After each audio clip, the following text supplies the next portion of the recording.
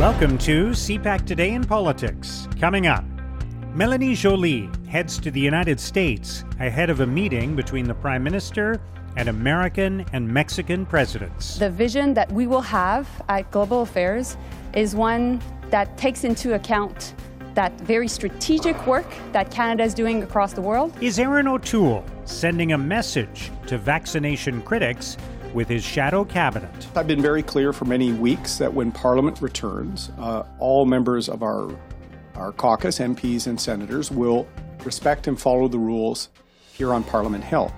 Our shadow ministers will be ready on day one to be here in the House. And what's next for the Green Party, now that Annamie Paul has stepped down? The party is still going through, or was going through, this membership review process where they were asking members whether or not they supported Annamie Paul to continue her term as leader. And the result, that vote was supposed to end on November 25th. So I suppose that those results may never come in. It's Friday, November 12th. I'm Mark Sutcliffe. Let's get right to the top political stories this morning. I'm joined by Toronto Star national columnist Althea Raj. Good morning, Althea. Good morning, Mark. Foreign Affairs Minister Mélanie Joly is in the United States today, meeting with her counterpart, the Secretary of State, and this is in preparation for the summit that will feature the leaders of all three major countries in North America, Mexico, Canada, and the United States. So what do you expect from this meeting today and the planning for this summit? Yeah, so she's meeting with the Secretary of State, Anthony Blinken. He was her first phone call after being appointed Foreign Affairs Minister.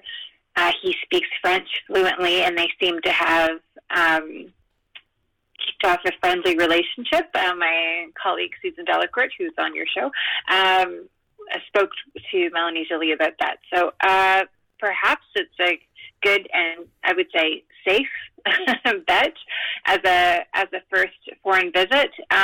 This will actually be the Prime Minister's first visit to Washington since President Biden has been elected. Isn't that crazy to think that? Yeah. So that's obviously happening next week. I know we were just chatting. You don't like the term Three Amigos. I don't know why we use that, but it's going to be a jam-packed agenda. There's lots that clearly Canada wants to talk about, from the protectionist policies that the Biden administration is following, especially the threat to what I guess Canadians were hoping would be the booming electric vehicle production and market in Canada.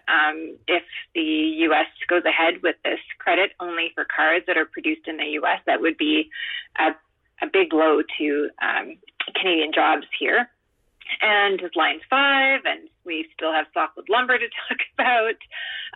But the Mexicans also have lots of things that they want to talk about with the U.S., and the U.S. has lots of stuff they want to talk about with the Mexicans. So, always if you're more partners at the table, there may be less action on the topics that you would like to see done. We'll see what happens. Yeah. All right, let's turn to matters closer to home, and we're just over a week away from the resumption of Parliament, and since the election, it feels like Erin O'Toole has been dealing within his own caucus with one major issue, and that is where members of the caucus stand on mandatory vaccination, how many of them have actually been vaccinated. There have been critics of mandatory vaccination speaking out. There was even the talk of there being this kind of breakaway caucus that would still be part of the Conservative Party, but would meet regularly on this kind of issue, the Civil Liberties Caucus. And this week, Erin O'Toole basically gave jobs to a bunch of people within the Conservative caucus, both a shadow cabinet and then another shadow cabinet of deputy critics, basically. So lots of people got jobs. It's there's no additional pay that goes with any of that, I don't think. So it's not expensive, but it is extensive. And noticeably absent were the people who had been speaking out about this issue, right? Yeah, I mean, some jobs do come with titles, like the opposition House Leader, for example, gets the title, but positions that are not official, so most of the critic roles do not, or the journalists call them critic roles. The the Conservatives like to call it shadow ministers, or as you said, deputy shadow ministers. I think, what was striking to me, Mark, was there's 119 Conservatives elected to the House of Commons. There are at least 80 now that have official job titles, from Erin O'Toole down to the deputy shadow cabinet minister for, tourism.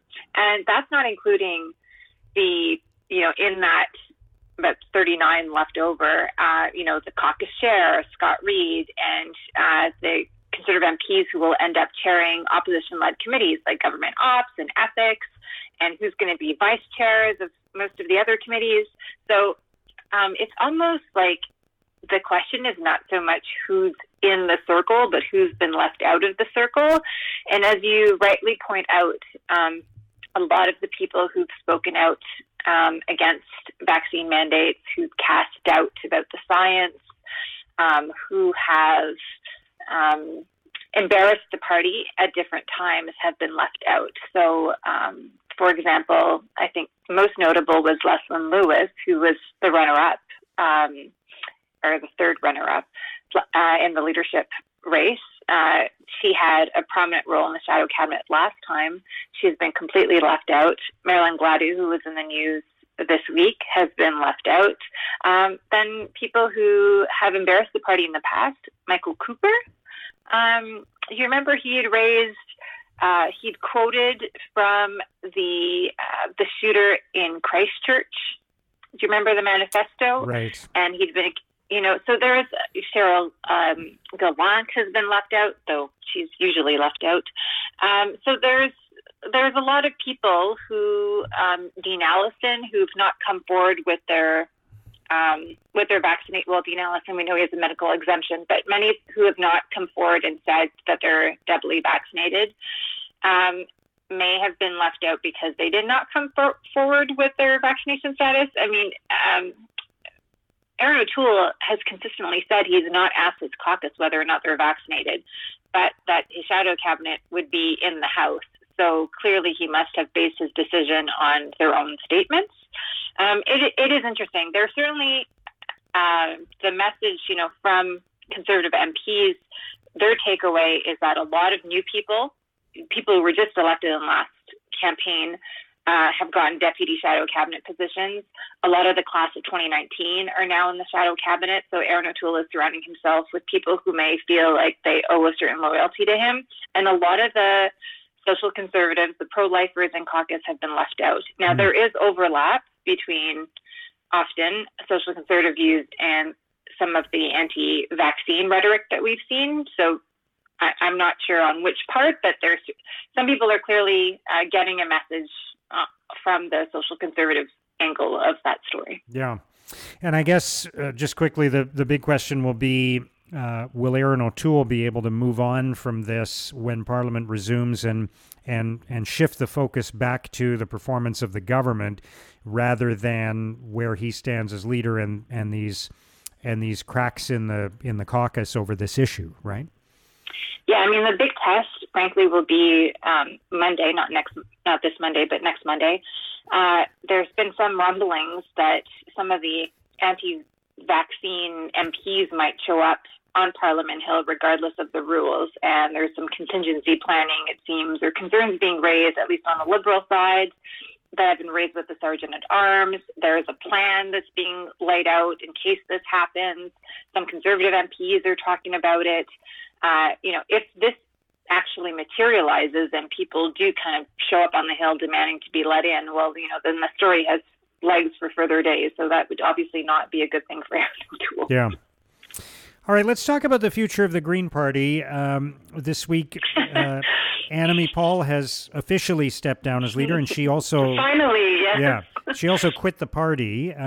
She's no longer a member of the Green Party. What's next for the Green Party after this really divisive period under her leadership? Mark, I've never seen anything like it.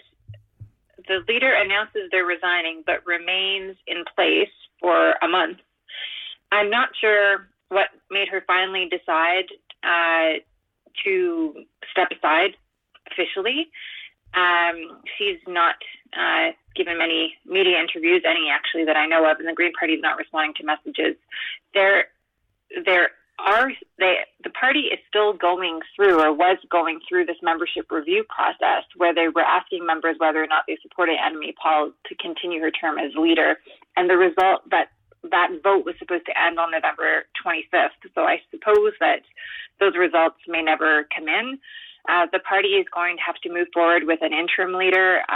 Some of the names that have been talked about are Joanne Roberts, who served as interim leader when Elizabeth May stepped down. Also, Paul Manley was actually Elizabeth May's choice. She has said that she has no interest in being the leader of the party. So the council will have to make a decision about how they're going to go about that. And I think a lot of Green parties are really hoping that they're able to turn the page. I should say, Amita Kuttner, they ran in the last leadership race. They have also kind of put their name forward, but then told at least one newspaper that actually they don't want the job, but they feel like some continuity has to happen, and stability.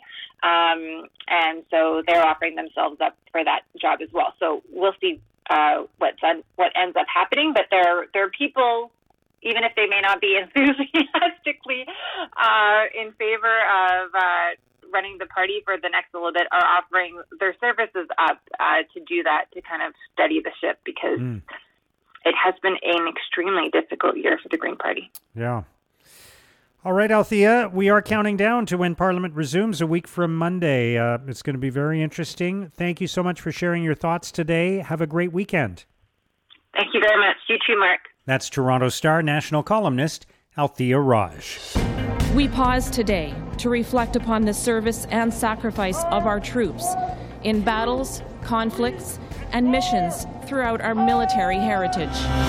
Now, here's what political columnists and commentators are writing about today. In the National Post, Matt Gurney argues Canada's soldiers are always there for us. The least we could do is be there for them. Gurney writes, "We could choose to do better. We have been given every reason to make that choice.